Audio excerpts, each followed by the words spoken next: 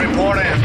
Red 10 standing by. Red 7 standing by. Red 3 standing by. Red 6 standing by. Red 9 standing by. You're listening to the Ion Cannon Podcast. Laugh it up, fuzzball. Your source for entertainment reviews from a galaxy far, far away. This is it. Need laser clankers! Welcome to the Ion Cannon Podcast, your source for entertainment reviews from a galaxy far, far away. I'm one of your hosts, Steven, and I'm joined by my friends and co-hosts, Tom and William. Today, we're also joined by one of our favorite guests, Teresa from Star Wars Bookworms. Teresa, welcome back to the show. Hey, thanks for having me on. You guys know I love it here, so yay. Well, we always love having you on. It's good to have you back. Yeah. Yeah, and it's for this particular episode. Trying to think of how to say it without giving anything away. I'll say we're obviously talking about Season 4, Episode 9 of Rebels, titled Rebel Assault. With more information coming in a few moments after we talk about... That would have been such a perfect segue. But it's a perfect segue, but we have some big news. There's a lot of announcements. No, they're not. It's not big news. I don't know what you're talking about. This is little news. No one cares about any of this.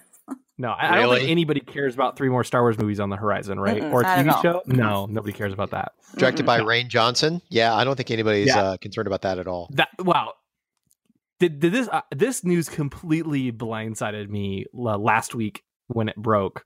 Oh, absolutely. Like, the day was just like progressing along like normal. Nothing really seemed to be going on, and then all of a sudden I see my phone start to blow up, and I'm getting notifications from like at Star Wars, and the Star Wars show posted an episode on YouTube, and like all this stuff was going on. I was like, whoa, what the? And apparently it's Rian Johnson is going to be helming a brand new Star Wars trilogy featuring new characters in an unexplored part of the galaxy. Wow, that's awesome. I think that's pretty cool. No, I'm really excited about it. It's kind of funny the way it went down. It was similar to what you experienced, but for me, I was actually in class teaching, and we were doing a very serious discussion circle over substance abuse. And my phone goes off, and I get up, and I'm trying to figure out what's going on. And the conversation gets back around to me, and I'm like, guys, they're all my teenagers. I'm like, there's going to be a new Star Wars trilogy. And they all start screaming. It was great. There goes the serious topic. And then they went home. We're going to stop class for a moment. We have something far more important to discuss. And then we'll get back to talking about Death Sticks. And then there's that one kid in the class that raised his hand saying, teacher, is this going to be on the midterm? Yes, it is. True or false? The new Star Wars trilogy will feature the heroes we know. No.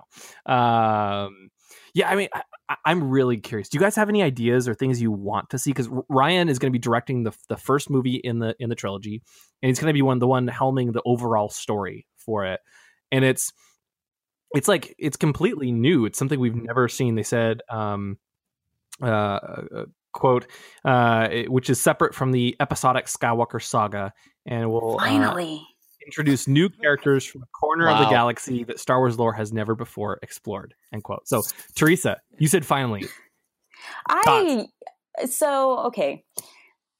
Skywalkers, of course, is what got me into Star Wars, but if I'm being perfectly honest, I'm over it. I'm over the Skywalker story. I'm ready for other things, which is why I have no desire for Rey to be a Skywalker at all. It's all good, but I'm really excited about this being somewhere completely different. And I would so love something from like Knights of the Old Republic. That would be the best thing ever for me. Yeah. And it's just because I love the like origins of the Force and the origins of the Sith and the Jedi. And I love that whole timepiece from like the EU, that I would love something set way back. It would just be amazing for me. But I get where people are coming from. I've heard several people say, well, trilogies are sacred. They shouldn't make a trilogy if it's not, the Skywalkers. And I'm just like, yeah. Yeah, but there's so many stories to tell, and I agree. I would love to see something set in the Old Republic. I think that is just fertile for stories. That would be amazing. Yeah. In my mind, this is part of giving not a break from the Skywalker saga, but like we're gonna finish up the current lineup of movies, assuming there's actually a third Star Wars story movie which hasn't been announced yet. In what? That's 20. I think we're supposed to be talking about 2019, or is it 2020? I don't know. If there's a third unannounced Star Wars story, that would be 2020, because right, 9 would be 2019. Yeah, so sometime in 2020. Yeah, so in my brain, they finish up the third Star Wars movie, and then they're thinking, well, we don't want to like jump back into the next part of the Skywalker saga, episode 10, 11, 12. We want a little bit of break. We want to give some time for the actors to age up a little bit so they can do a little bit of a time jump potentially. Why not do just a separate trilogy in the middle? Like, do something a little bit different, a little bit less intense, and then we'll go from there.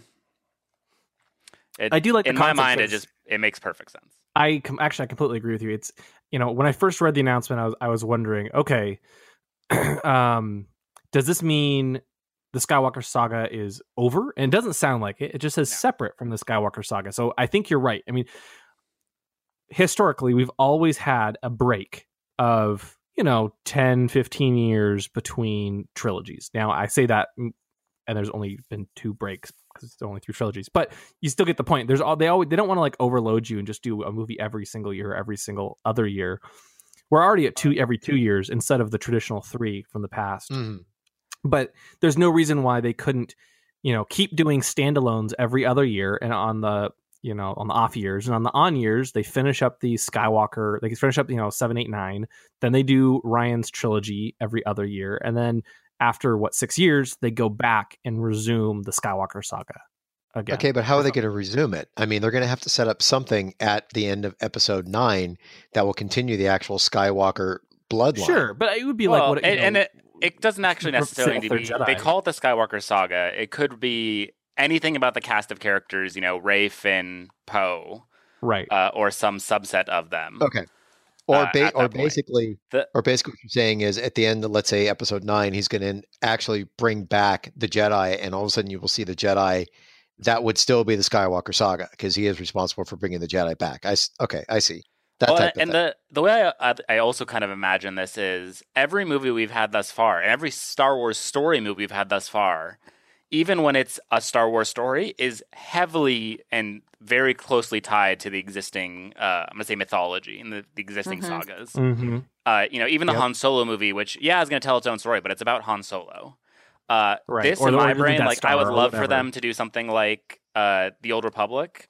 More likely, I think they just mean it is a story that is not otherwise connected with anything in the Skywalker saga. And it's going to be their test, but to see, like, hey, is there a desire to have Star Wars not involving, the big 3, the big 4, or anything we've seen before?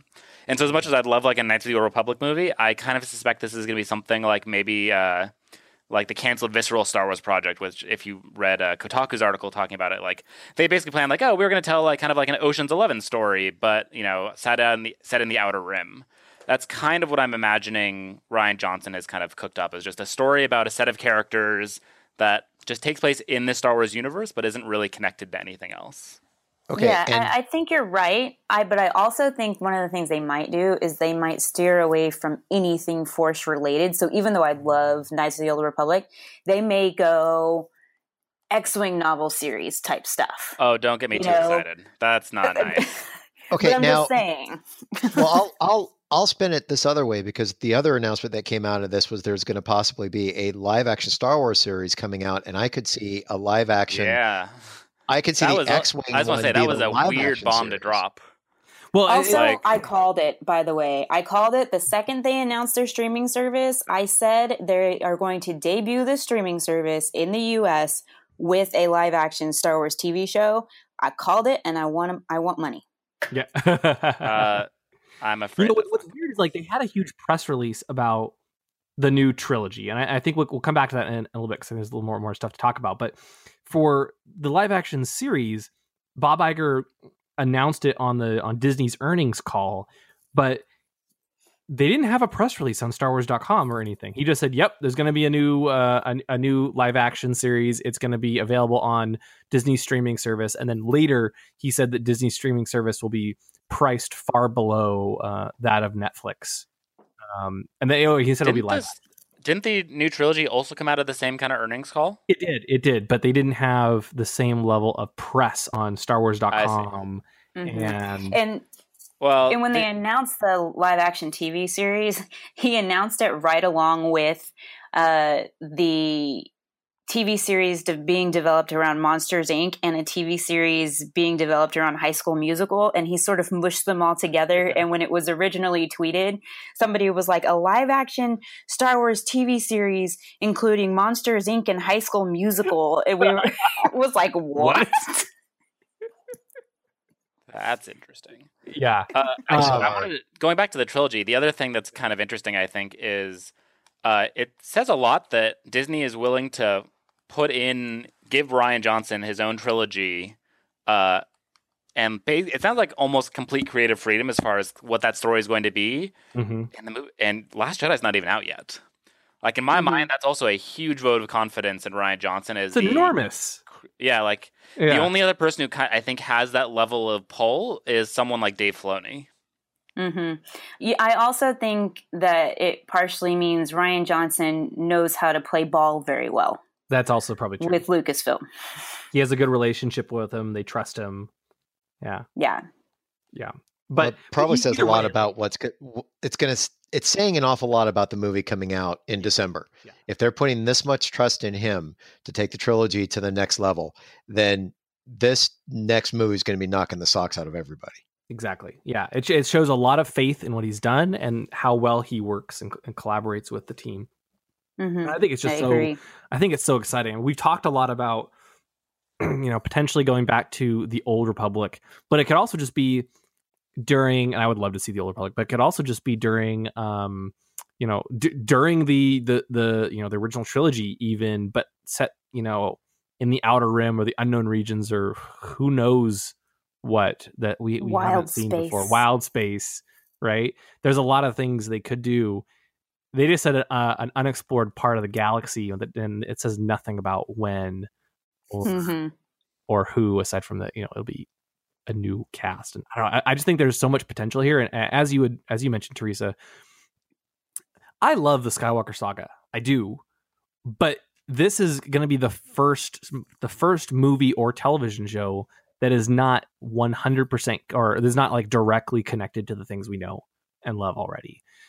And so I think it's exciting. I would have thought they would have tested the waters with a standalone film first before saying we're going to do a whole trilogy around this.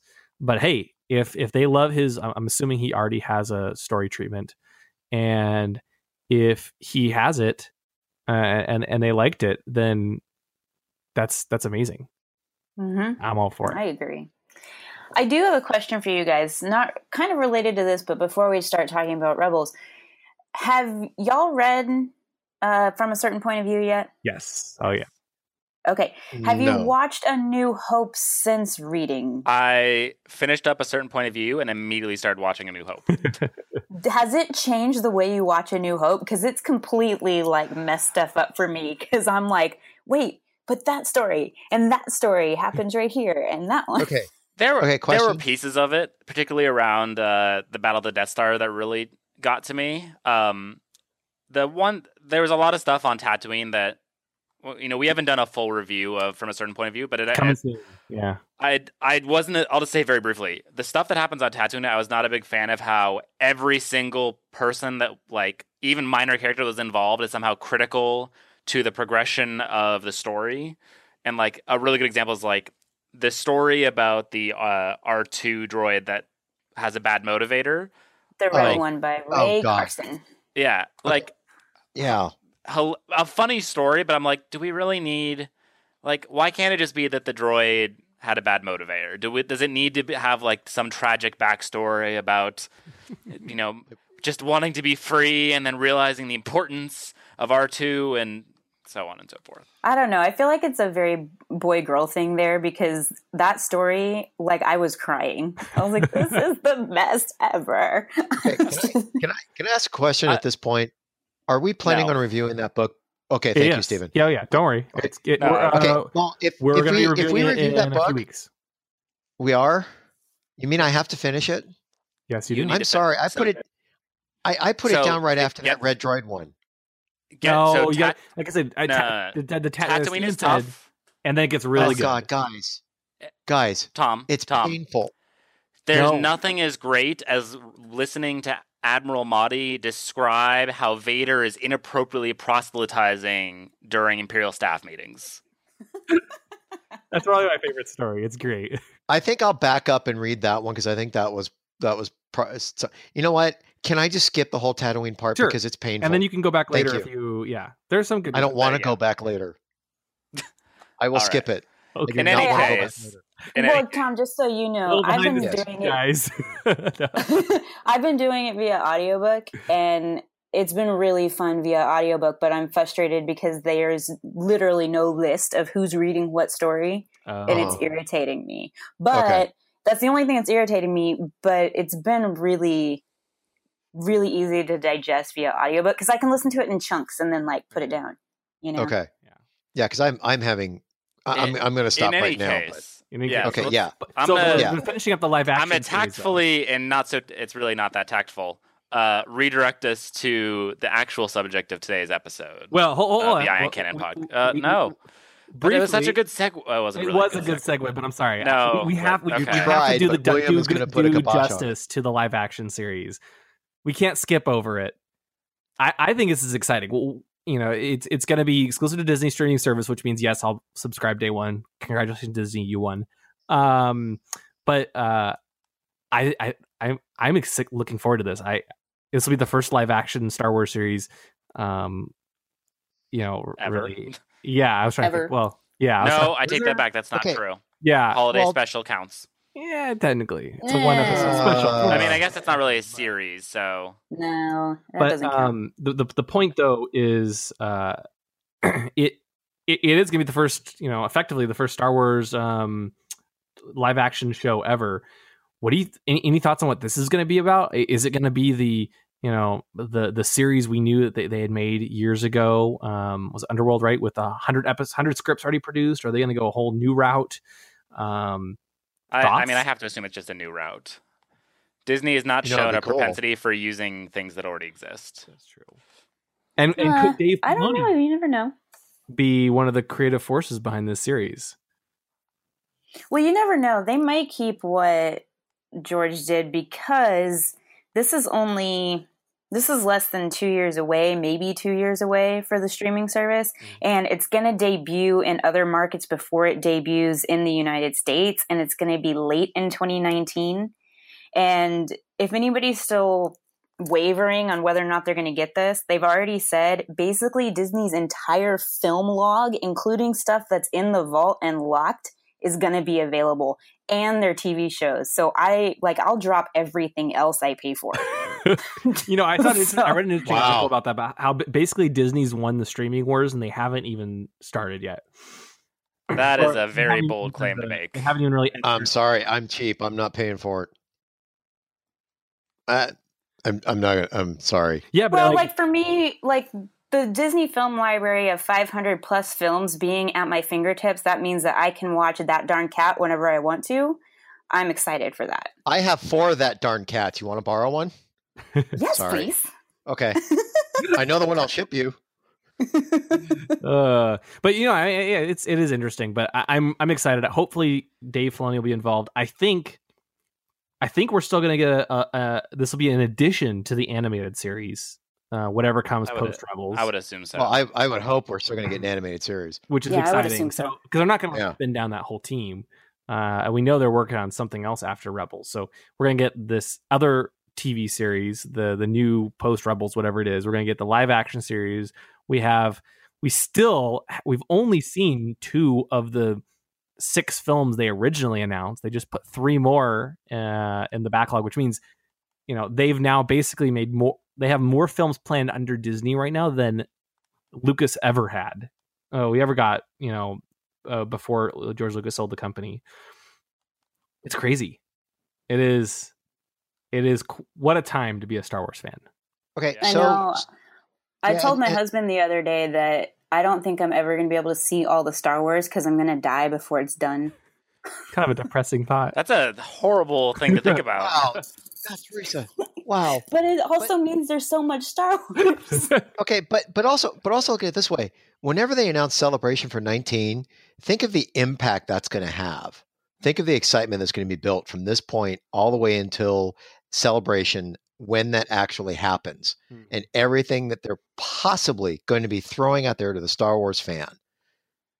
Yeah.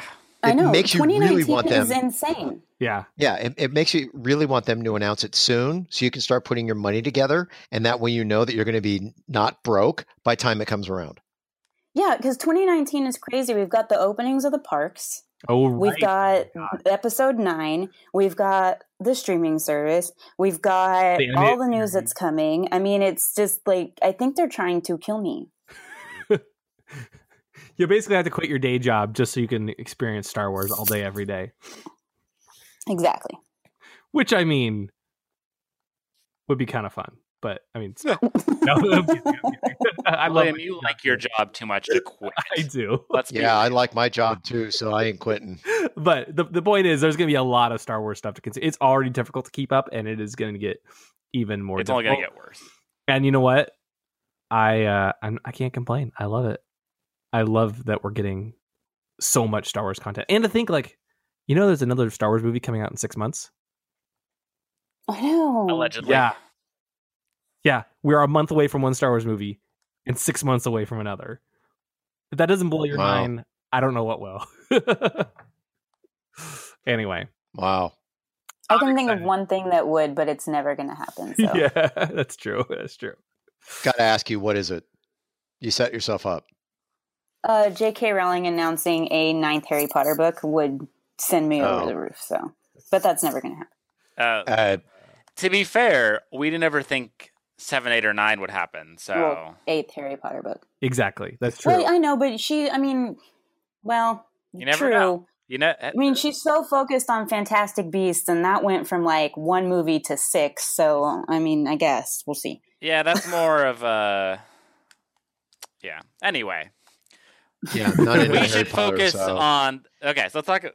William, no clean segue. What are we talking about, please? For the love of God. This is Rebels season 4, episode 9, titled "Rebel Assault." It is the mid-season finale of Rebels. It was written by, as you would expect, Dave Filoni himself and Stephen Melching, and directed by Stuart Lee.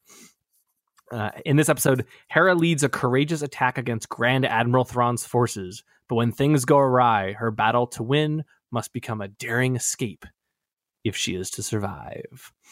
So, yeah, this is the last episode we're going to get this year, and is it confirmed that it's the last episode of the year, or just until? Yeah, no, I think it is the last episode of the year. The final season early next year. They haven't said when. Yeah. Wow. But early next year they will resume. In the meantime, Rebels, we just started, and it's already over. That's what happens when they release 2 episodes at a time. Yeah, and this was also the first time we got just 1 episode this season. So, but yeah, and it was painful. It was painful. Let's get into that. I was like, it's over? How is it over? No, I'm so used to it. Because it was only 22 minutes. You had to get counting the commercials. Exactly. It was quick. I just, and Steven, I would love to get your thoughts on this, because that opening shot I thought was fantastic. Yeah. Uh-oh. You don't sound as excited as I thought. Yeah, you don't sound excited. So this is the first time we've seen X-Wings, right? It is. Yes. The series yes. introduction of X-Wings. Which is fantastic. And believe it or not, I mean, not that any of them are left at the end, but that's a whole other thing. So this is... Tom, you watched Battlestar Galactica, right? I love it. Yes. This is so. I think I know what you're gonna. I think I know what you're gonna say. I'll say very broadly. I did really enjoy this entire opening sequence. Mm-hmm. In general, I thought it was really well done.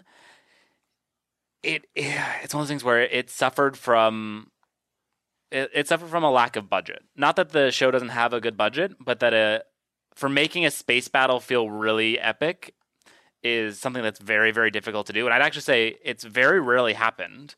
Mm-hmm. For example, as much as I love Episode 4, the Episode 4 battle above the Death Star is not very good. And this just had the same types of issues where it's a little on the slow pace side. You never feel like there's a lot happening because it's always focused on a single element. And Battlestar Galactica did it. One of the best series of space battles I think done on television, where just everything feels chaotic, multiple kind of plots and stories are going around, and it just, I don't know. But overall, I still really enjoyed it. And the opening panning shot of Lothal and the Star Destroyers was just fantastic. With the dozens of Star Destroyers protecting in hyperspace. Oh. And of course, in order to get through a dozen Star Destroyers, they send 12 X-wings. I mean, that's all they could. I thought it was 30. It wasn't much. No, it was. Yeah, it was not much, and it wasn't much at all. I just thought I love that opening shot. You see space, and the TIE fighter jumps out of hyperspace, and it pans, and there's Star Destroyer and another, and it's just like, oh my gosh, they're filling the entire screen. And of course, Hera's squadron jumps out of hyperspace as well. And they're in those X-wings, and we get a great space battle. You bring up a good point about the pacing of the battle. I thought it felt just like it was straight out of the movies, out of the films. Which I guess, don't get me wrong, they did. I think it's a tough thing to truly impress me when it comes to space battles because I have very high standards, and they did do an excellent job. Okay. Okay. I think I can kind of summarize what Steven's getting at, because I've watched both Battlestar Galacticas. I was around for the first one, and that one they reused shots like crazy. And then I saw the reboot in which the space battles were, as you said, Steven, chaotic. This felt like it was almost a middle ground between the two, because I'm not saying they reuse stuff, but it just had that feeling of it had the feeling between the two if you've watched both of those space battles. It had a lot of sequences of one or two ships slowly kind of chasing another set of ships and then kind of firing and blowing them up, and then and then it rinse and repeat. Which was the that's first not a season bad thing. It gives you a much more direct thing. But one of the things I always picture when I think about dog fights, are just Teresa, you mentioned the X-Wing novels, and it remains my favorite Star Wars series ever, written and worked on. And if they made a movie of it, I would probably die. But they talk about the thing that separates, an okay pilot from a great pilot, or even a good pilot, is the ability to just be in that type of situation and somehow understand spatially everything that's happening around you, because it's just that chaotic, because you've got these ships careening around each other and so on. And we just didn't get that kind of level of chaos here. Yeah. Like I said, it was a split between the original Battlestar Galactica and this one, because and the new one. So I see what you're saying. The one thing that got me, and it was a great maneuver that Hera pulled, where she took the X-Wing and pulled it straight up. I was looking at that, and I'm like, when you're watching the original trilogy, the sequence where, sorry, just to, no, go ahead. The sequence where she's dogfighting with the TIE Defender, and she flies through the destruction of the Star Destroyer's bridge, and then kind of does a stop and pivot. Was right. I'm so glad you actually brought that up. That was what I wanted to see the rest of the space battle. It's the type of thing that, because we're used to planes and atmosphere and things like that, it's instinctively looks and feels wrong. And then you remember that they're in space, and no, there is no air resistance. If they want to flip on the nose, more power to them. And it was just, that was beautifully done. And I think the thing that brought that to my attention was that's how it was pulled off in Battlestar Galactica, because they had those reaction jets up front. To where they could pull maneuvers like that. Because it's true, in space you can't fly like a real plane. There is no air. There is no way to do that. But if you use your reaction jets, it works out just fine. And what she did works. And that was gorgeous how it was pulled off. And I keep wanting to say Baron Fell, because I just keep thinking about Baron Fell every time I see him. Volscaris. So yeah, yes. He does. I mean, I always think he's inspired by Baron Fell. Yeah, and it was kind of cool to see him come back again, although he quickly died. Unfortunately, he didn't last long. It was very clear, just like Thrawn a few weeks ago. It's very distinctive. Hera's flying is very distinctive, and you can kind of tell that she's much better. So he was able to quickly identify that it was her. Goes after her because Thrawn sends him into battle, and that was that a fun dogfight.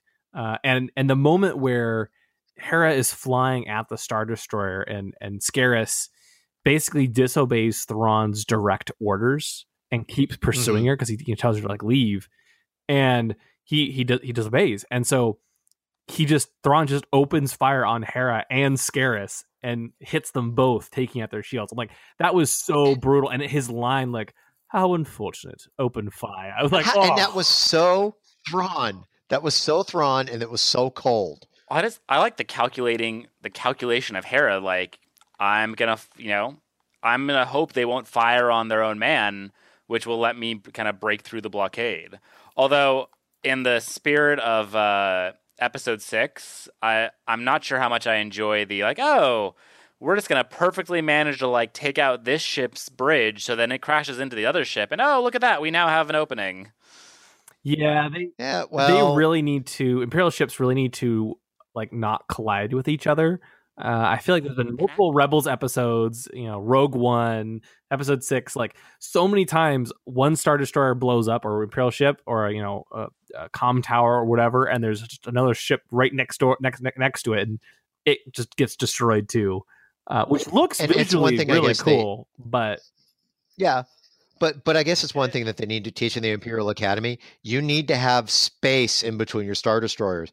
Don't make it to where you're overlapping. If you have space, then you're going to let the Rebels through, and you can't have that. And actually, but if you have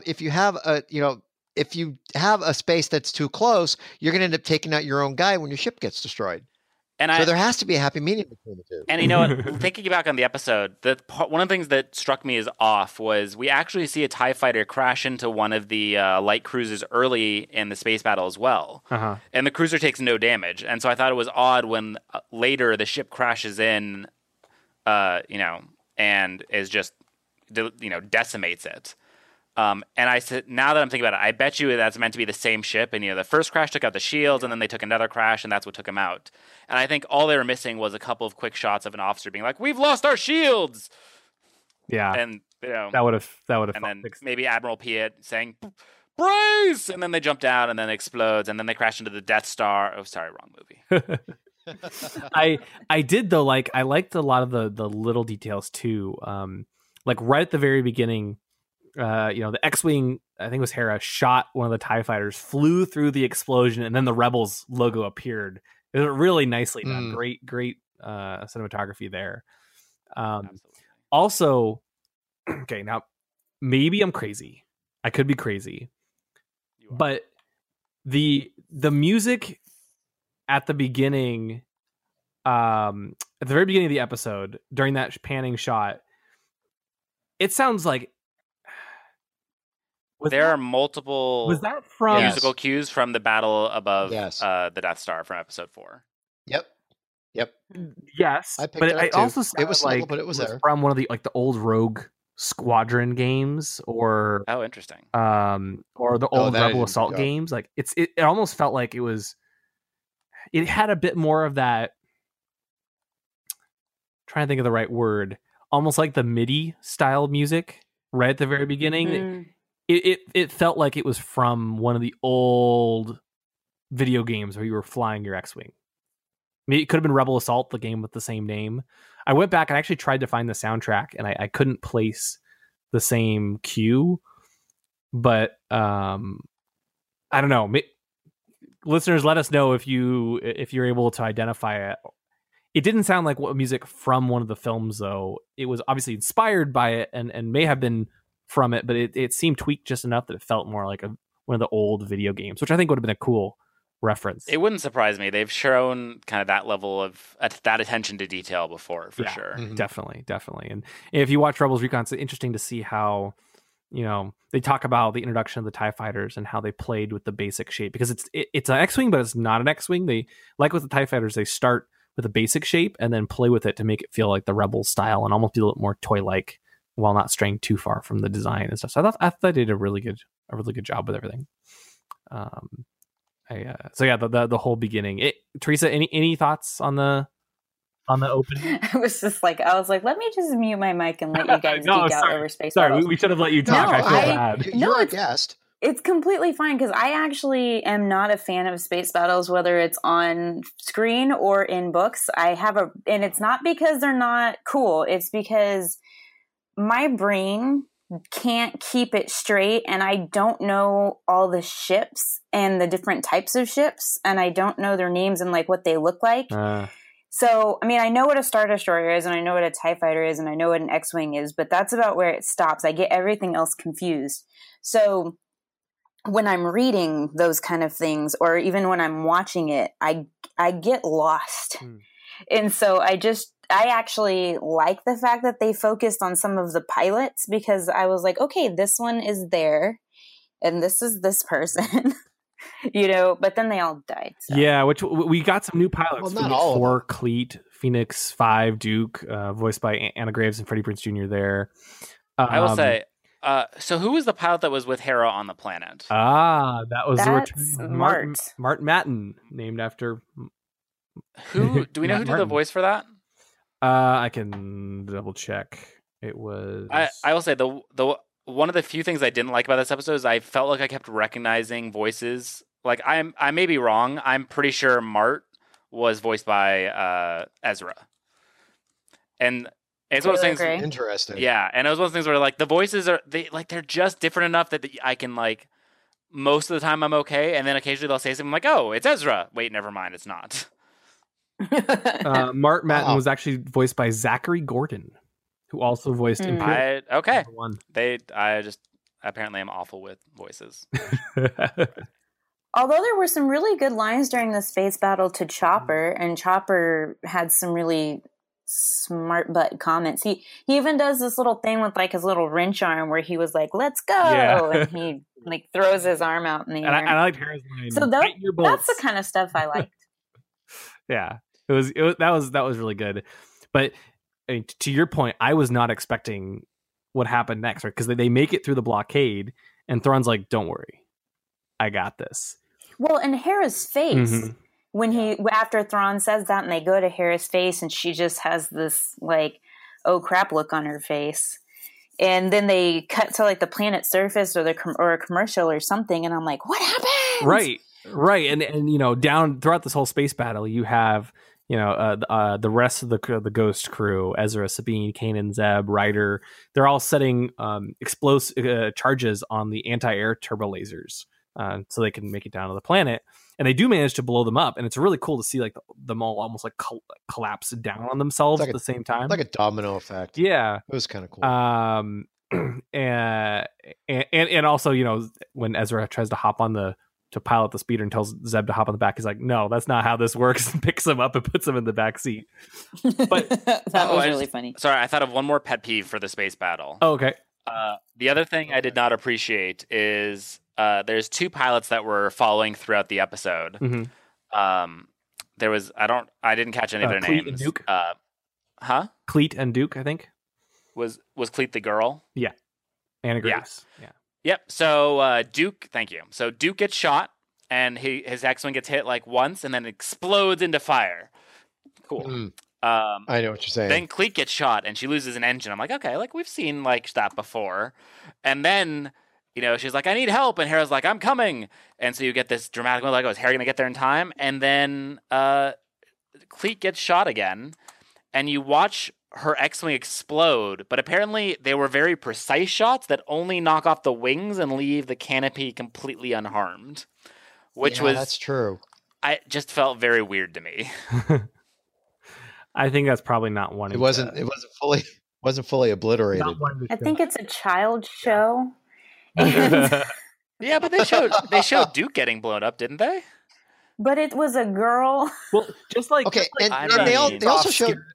I mean, I don't want to go there, but maybe. Well, Hera shoots off the TIE Defender get it right, and then he like goes spinning and hits the. Sure. Oh no, it was more. I've talked about this before. I will go into length. Pet peeves for me when I watch space battles animated is so when the story calls for it or when the script calls for it, a ship will blow up on its first shot, or there's a shield and sometimes the shield will absorb it. And in the cases like this, sometimes when a ship gets shot, it explodes immediately. Other times, only strategic pieces get blown off and the pilot survives. Although on the other side, Teresa, you might be right, because I don't think we see Cleet in the episode anymore after this, do we? No, we don't, because the only other pilot that survived was maybe Mark. Cleet didn't actually make it and they just didn't want to show it. I don't think he did. Yeah, never mind then. Yeah, okay, I think he's dead. Yeah. Well, because that's why it was so heartbreaking, right? Because they take out the turbolasers, they look into the sky, and they're like, okay, Hera should be here any minute. And you see the X-Wings flying. And I have to say, the whole shots of them flying through the clouds at night, and actually everyone on the ground as well, unbelievably beautiful. I think it was one of the best looking Rebels episodes they've ever done. Like, I love the colors and the shot. Lighting. Joel Aaron did an amazing job. The shot. I agree. That was I have to be honest. Yeah, and the shot of the ships coming down from Lothal skyline. Oh, it's so with good. That big dome, and then you got the Rebels just standing there watching the debris come down. I mean, you're looking at that, just going, "This is a kid show." Yeah, yeah, right. Well, so yes, it was heartbreaking to see them fly. They're all destroyed. Yes, it was heartbreaking to see them like flying through the clouds and all of a sudden just start to explode one by one as you saw all of the X-Wings just disappear, and you're like, that was really sad.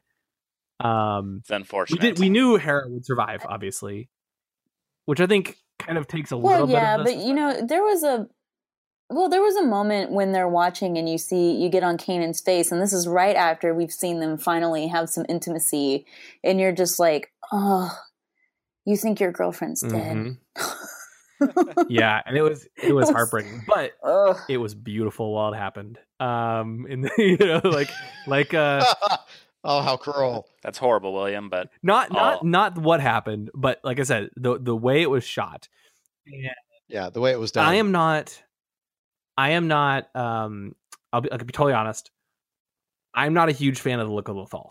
I think it's kind of plain. I think it's good. They do a good job, and that's the style. It's lots of wide open plains, and it's basically based on the Macquarie paintings. But it's not. Actually, it looks a lot better than Mandalore. It's not my personal preference when it comes to the environments and stuff. I feel like the design reflects the budget of the at the time the show was created, and I should say not the budget, but the amount of time they had to build it up. Yeah, and not every planet can be indoor. Right? No, it doesn't have to be all trees and stuff. But I don't know. I always thought it was kind of almost too sparse and plain. And the long freeway that we often see outside, leading outside the city, was just like a random road. Use that all the time. Yeah, we see it all the time. But wow, in this episode, I was like, I want a still picture of that. I want as my desktop background or something. Every shot was just unbelievably gorgeous, even though the Empire was completely destroying the planet and killing everyone. But it looked great in the process. But that's what the Empire does. And one more thing, they should make the Empire's marketing campaign. Justin Bolger, this is for you. Join the Empire. Planet beautiful. Oh, it's beautiful. Well, I was going to say, that road that's there all the time in the middle of nowhere, isn't it fascinating? There's only rebels using that road the majority of the time, and not the Empire. Don't you think that they would have gotten the idea that maybe they should put cameras on that thing? Actually, that's a good point. You got to think of it that way. Once or twice, I think we've seen Imperial transports on it, but that's usually been the rebels following the Imperial transport on that road. And the reason why is because they're transporting a prisoner that the rebels want. Mm-hmm. So there you go. Which road should we take this time? Speaking of things other things they should put cameras on, though. Those sewer entrances. The rebels love those. Oh, yes. Yeah. To be fair, I think they know by the now. way I interpreted that was that the rebels the Empire had stationed troops on the sewer entrances because they knew they were. Okay, fair point. You're right. They had a chicken walker standing on one of them. They had it literally just standing right there, and that was Chopper had to go there and do a diversion. To be fair, I would hate to be like, okay, guys, here's your order. There's a sewer on 1st Street and on 2nd Street and on 3rd Street, and just go stand on them. Don't move. No. Just stand. Stand on the sewer entrance. Don't do anything else. Not next to the sewer entrance. On the sewer entrance. And don't be surprised if it opens up and the chicken walker just goes down through the hole if you're standing on it. Okay. Because there's rebels in there. And what are the chances of that actually happening? And turn off. You never know. Or turn on those, those filters on high in your stormtrooper masks, just in case. Yeah. No. But down on the planet, at least we get to the crash site, and Hera is basically unconscious, and Chopper has to wake her up. Teresa, what are your thoughts on this whole scene here with the crash landing and their escape, and her finding Mart?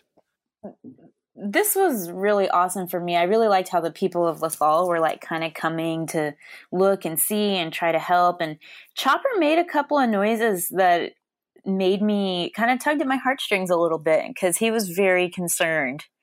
And then he got to the point where he's just like, get up. So he was like this in between of like, oh no, and then like, you will not die type of situation. And her outfit was really cool. I love seeing Hera in her different clothes and her different headgear. And I also wonder how long or how hard it is to take it on and off, because like, do her arms reach that far back? Like, I'm trying to figure that out. Good point. How did Felix do that? Excellent question. I actually want to say, I give Chopper the MVP medal of this episode in a lot of ways. There was there's a moment when, Rook appears and they're fighting, and we'd seen the wolf appear to Caleb again, which we'll talk about in a couple minutes. And, the trooper's holding his weapon above Hera. I'm like, okay, here, like, he's taking a long time to strike. Here's the dramatic moment where he finally decides to strike down, and then Kanan appears and blocks it. And like literally a second before, I'm like, why is Chopper just sitting there? Like, guys, Chopper's right there. And huge props for Chopper to like taking out the stormtrooper, or like, way to go. Okay, well, you got to give props to Mart's droid as well, because he was actually trying to fight the stormtroopers and to try and keep Mart from being captured as well. Yeah, that poor until droid. That didn't end up well. Yeah, the poor droid. Isn't this the droid that is on Rebels Recon? Yes. Isn't it R3? Yep, Chopper's major rival, who was supposed to actually play. I think he's the same one that played Saw Gerrera's message on the Rebel base in the Occupation. In the Name of the Rebellion. Because it was R4. R4C2 is the green one who played the hologram. I thought actually now I'm confused, because I thought R4 was the one in Rebels Recon. But in Rebels Recon, they made it sound like it was this week's Rebels Recon, they made it sound like it was R3 from this episode. I think it's R3. William, R2, R3. Do you know how offensive it is that you can't tell two droids apart? I know. I'm sorry. They're different. They're different people, and they have different feelings. Exactly. It's true. And also they have different I'm domes. Sorry, R3 and R4. I apologize. I won't make a mistake again.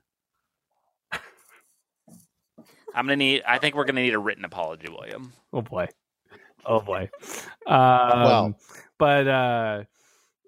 But no, Hera, like, she does manage to escape, and she ends up finding Mart Matin. It was great to see the return of Mart, especially because it's been a little while since we've seen him. He was he was part of Iron Squadron a long time ago, last season, right, when they met him and Gutierrez and the rest. It was Captain Sato's. Yep. It was nephew. Yes, you're right. It was Captain Sato's nephew, and they were all part of Phoenix Squadron, or the Phoenix Group. But now, of course, since that's destroyed, they're back with the Yavin Group. So I liked seeing the return of Mart, and he escaped. He survived, so that's good. You wouldn't want to kill off one of the guys in the story group. Yeah, but if it was for a good cause, what do you do? That's true. But I think the big news was, not only did Gutierrez get a promotion according to Dave Filoni and Henry Gilroy and Rebels Recon, but Hera got a promotion as well. Off screen. Yep, because he calls her General. I must have missed that. He calls her General, just like she's General in Rogue One. Awesome. Yeah. So this is now getting closer. We've got to be very close. Interesting. Now I remember I was racking my brain right after the episode first aired because I'm like, yeah, she's been a general, right? Well, no, she's not. I was remembering in April, I think it was April, around Celebration. Dave Filoni said that we would see that Hera would be promoted to general in Rebels, but that we wouldn't actually see the backstory. It would just happen. And there was just as well. I don't know if she's going to stay general after what happened on her first mission. Apparently, we don't know if it's her first mission. Well, what are you talking about? I feel like they called her a commander in an episode or two ago, but her first mission to lead the attack on the factory of Lothal ended with her entire squadron being destroyed. I mean, that's not her fault. Well, this wouldn't happen if Ezra wouldn't keep pushing for things to be done when it's not time for them to be done. That's of course true. Wow. Okay, so blame Ezra for the whole thing. We're going to have to demote Ezra. I kind of do. I actually kind of do. I mean, sometimes the things you want to do are not the things you should be doing. Oh, good point. So, no, I mean, this is now the second time. This is the second time that because of stuff with Lothal and, and Ezra, that the Rebels flight squadrons of fighters are like annihilated. It's true. There was the season 3 finale and this episode. Yeah. Yeah. I think. But there's something about Lothal that keeps drawing Ezra's like bad luck for fighter squadrons. Or Hera. I don't know. She was in both battles too. She might be a good pilot. Maybe she just gets all of her friends killed in space. But she wasn't in the air for the one That's true. on the one at the end of season 3. She was on the planet. Okay. So. We won't fake blame her then. We'll never blame Hera for anything because she's just amazing. She's perfect. She is a great pilot. That was a lot of fun. And I like the focus on her too. We got a lot of Hera in this episode. Finally, they basically tried to cannibalize R3's transmitter, so they could get a call out, but the Empire is jamming frequencies. So they decide, well, of course we go to the sewers. But on their way there, that's when Rook catches up with them. Teresa, you were not on when we talked about Rook the first time. What are your thoughts on the introduction of this famous character? Well, considering I've never read the novel, you haven't? I don't really know who he is. I feel didn't we have this discussion last time? Maybe we did. I think we did. I'm sure. I was so shocked. I put it out of my memory. It was so shocked. I put it out of my memory. So anyway, I didn't really know anything about him other than that he's being played by Warwick Davis, which in and of itself makes me happy. And I really love the hand-to-hand combat between him and Hera because she's just so BA. Like, she's just like, okay, you hit me, that's fine. I'll get right back up and then punch you in the face. The whole time I was like, get him. It was just really, really cool that she was holding her own against him. I love the way that he's animated, and I like the fact that he's kind of like sort of primal, but like also not. He's like half and half, and when he runs, he suddenly starts running like a gorilla, and that's kind of cool to me. And I'd actually just watched some episodes of The Flash with gorillas, so it was like very weird. Oh, Gorilla Grodd. Yeah. And so it was, but I like him. He's just annoying me because he keeps getting in the way of what we're trying to do here. But that's his point. Already. Yeah, I know. That's the point. He was sent to go capture Hera. He actually did. And I know we're not there, but it broke my heart how she basically shoots at Chopper and them for them to go away. Yeah. And I was just like, oh gosh.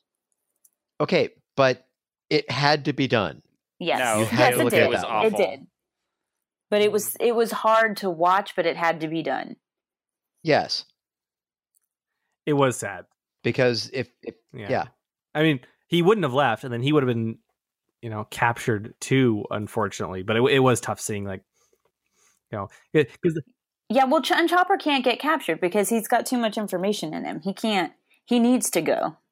Yeah, and that's why she sat there and shot at them to make them realize he had to leave. They had a valiant effort. Like they took out the ATPT and the stormtroopers, and just when everything, they managed to, kind of fight off Rook at first, and the moment where Mark grabs that stormtrooper and basically chokes him to sleep was like also fairly surprising for the William show. Chokes him to sleep. That's what it was. It's a sleeper hold.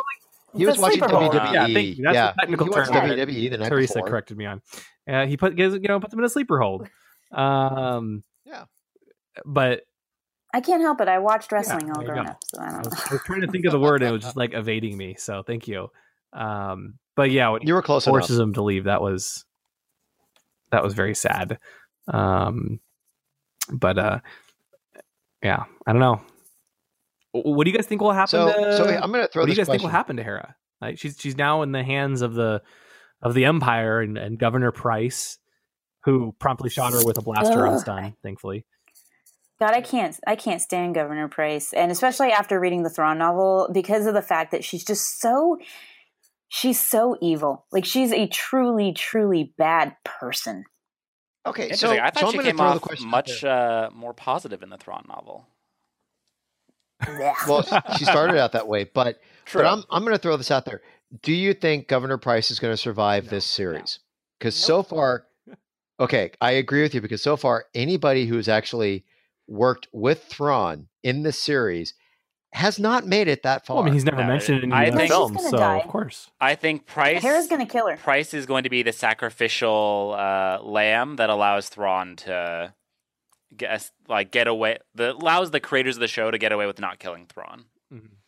Oh, yes, I agree with that. And I think that Hera... It's going to be a very, for me... at least what I'm seeing, and I'm probably completely wrong, it's a very big moment, like in Harry Potter when Bellatrix Lestrange is killed by the Weasley's mom. It's like Hera is going to kill her. I think you're right. I think you're right. To get revenge, like direct hand to hand or by space combat. Yeah, I don't know, but I think somehow hand to hand. I don't know, but but Hera's now in the hands of the Empire. I feel like. We know she survived through. She's paged in Rogue One, and she's in Forces of Destiny in Return of the Jedi. So we know she survives, which kind of took away some of the tension. What if? Okay, hypothetical here. What if Rogue One, someone's like Harrison Dula to the briefing room, and then someone's like, "Guys, Hera died last week. What are you doing? What? No, but we know she makes it to Return of the Jedi. That's her clone. I mean, to be fair, this isn't the first time we've had clones and Thrawn involved in the same time. H-E-R-A, Hera. Or no, two A's. H-E-R-A-A, yeah, Hera. Just like there you go. Jordas. Okay,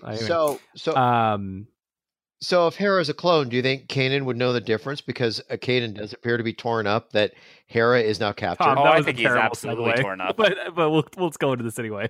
Yeah, but would he know if Hera was a clone? Yeah. All he right. would know. Yeah. Okay. She wouldn't look at him the same.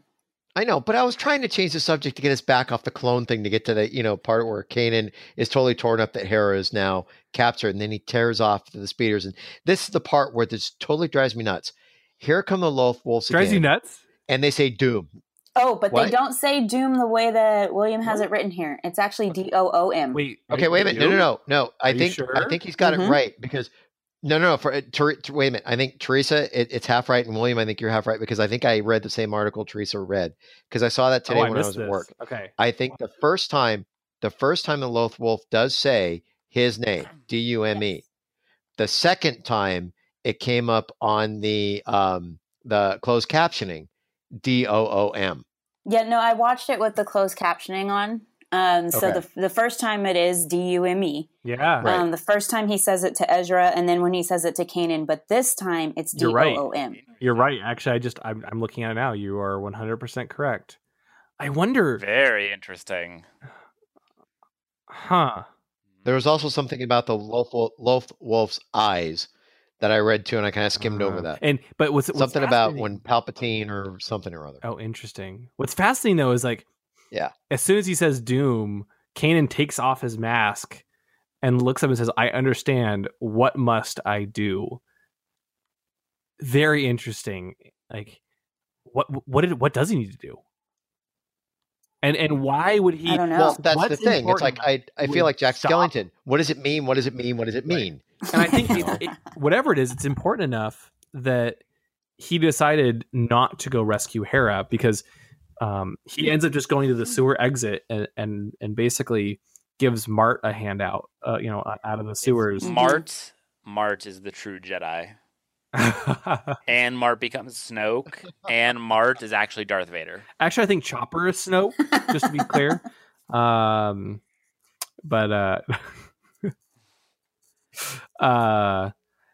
mean, they're doing something is happening with the Loth Wolves, something big. Oh, absolutely. And I'm very, very curious to see what happens because you're right. The camera does zoom in on the Loth Wolves' eyes at the very end of the episode too. And we even get the Loth Wolf theme over the credits as the episode ends. They're so forcefully magical. I love them. Okay, but now the bigger question is, what side are the Loth Wolves on? Are they the light side? Are they the dark side? Or are they basically down the middle as the Bendu? What does it mean? I think they're either middle or light. I think they're down the middle. Tom, you will find out in, what is it? 2 months? Whenever the bad face. Next year, basically. Oh, wait. Yeah. Which is incredibly unfortunate. I mean, there's only... Yeah, but think of it this way. It's not that far away. It's not. It's funny when you sit there and say next year. But we only have 7 episodes It's only like a couple... Well, that's the thing that's not fun. Only 7 episodes left. Yeah. Man, it was it's kind of this is the last break we'll ever have before Rebels returns for its final 7 episodes, and then it's all over.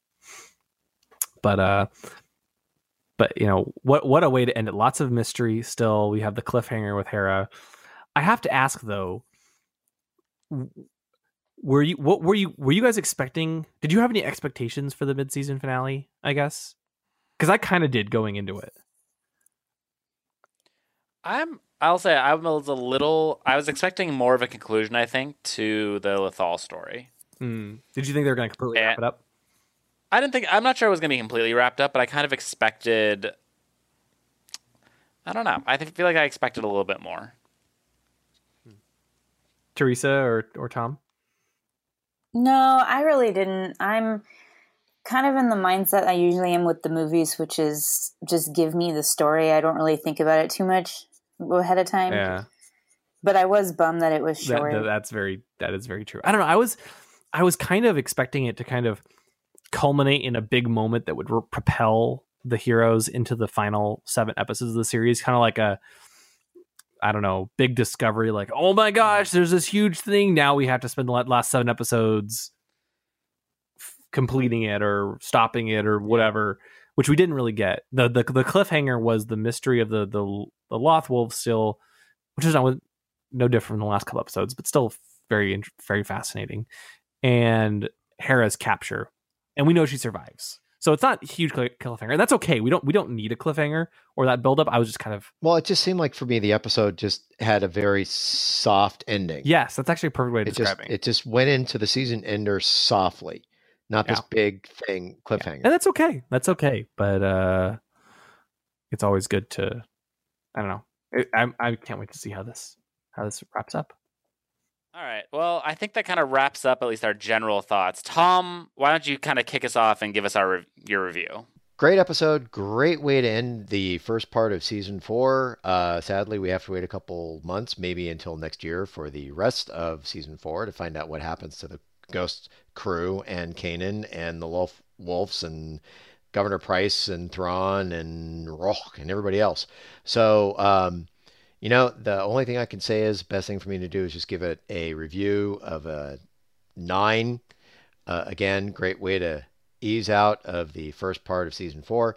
And I am going to take my 9 Womp Rats, and the freeways that are running all over Lothal. Well, when there's nobody on there like we have normally seen, there's nobody on those freeways. The Womp Rats are actually doing little gunny sack races on there.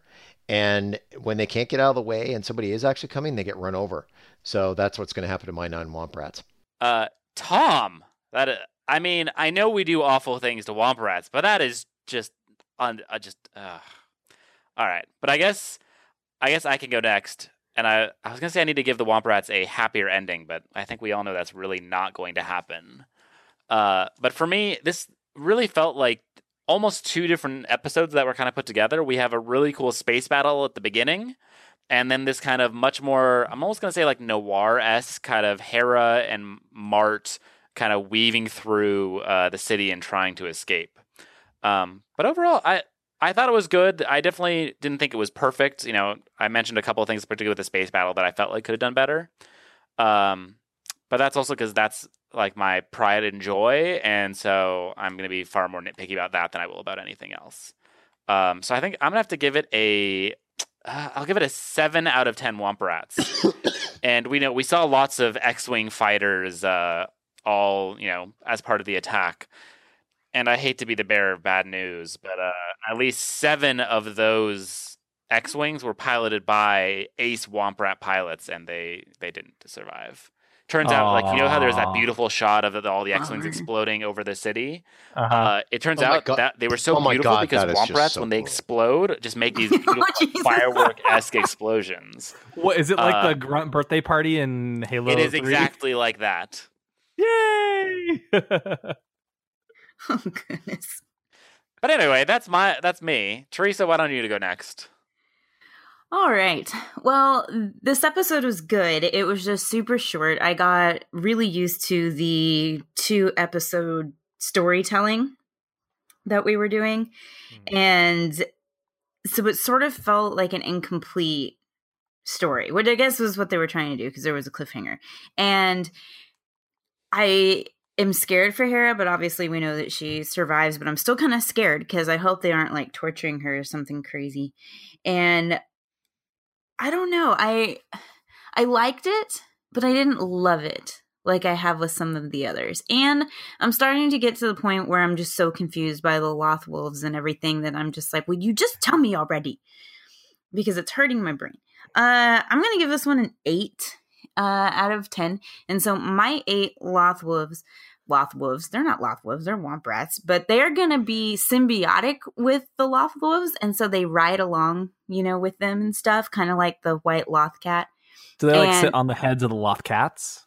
Yeah. And it's like a stack. They all hang out together.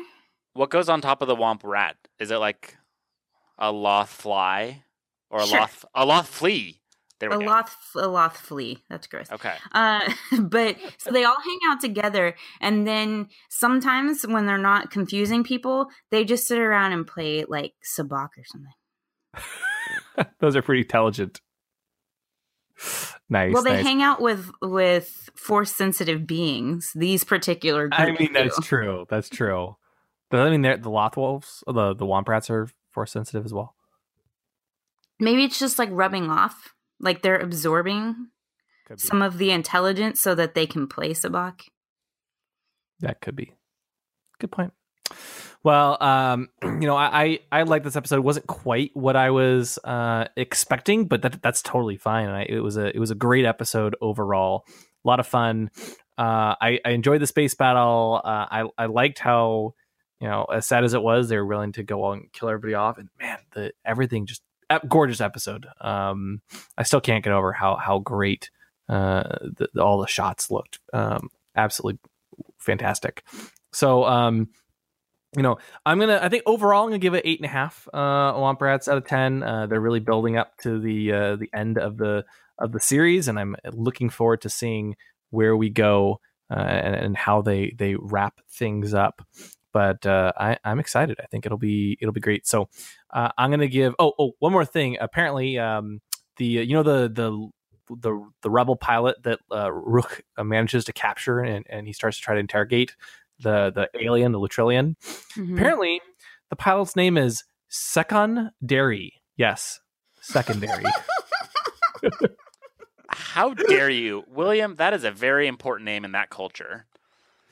You have said we're just gonna. I think we're gonna have to kick you off the podcast. You're gonna have to make a public apology. He's a secondary character. This is not William. Anyway, at the very least, we're gonna have to send you to Womp Rat sensitivity training. The episode guide calls it out. And you know what, William? If the episode guide told you to jump off a cliff, would you do that too? Probably. You're right. Maybe I would. But in the meantime, since the episode guy's not saying that, and we have a little bit of break, I'm okay for now. I'm gonna give it 8.5 Womp Rats out of 10, and my 8.5 Womp Rats. After their Hera might be captured, and Kanan didn't care enough to go rescue Hera, but the Womp Rats do, and so the Womp Rats are gonna mount a rescue mission and go save Hera. You happy? Yeah, I'll take it. Acceptable. Minimally, but... Ouch. Steven's harsh today. I know. I'm enjoying it. I don't know why. Anyway, but yeah, I mean, we've got a little bit of a break, but I'm looking forward to the return of the series after the new year. It's going to be quite the run up to the series finale. So I'm looking forward to it. Also, sounds like we don't have episode descriptions yet, but the next 3 episodes are titled Allegiance, One Giant Step Ahead, and Call of the Spectre. Interesting. So looking forward to that. Teresa, thank you, as always, for coming on the show. Always a pleasure having you on. No problem. Yeah. I aim to derail. we didn't derail all that much. So, no, I think this is good. This was a really fun episode to both review and record. So, where can people find you if they want to hear more of your derailing? You can find me on Twitter and Instagram. I'm at Ice Cold Penguin. That's probably your best way to find anything. And everything I do. Trying to think like if I have anything coming out. Well, I'll just plug the most recent episode 52 of Fangirls Going Rogue. We have a 45-minute long interview with Vanessa Marshall.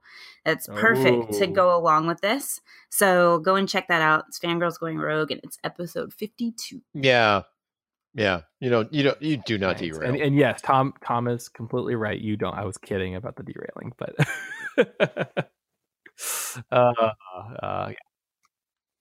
No. Always a pleasure having you on, and we'll have to have you back before things wrap. But the good thing is, guys, woohoo!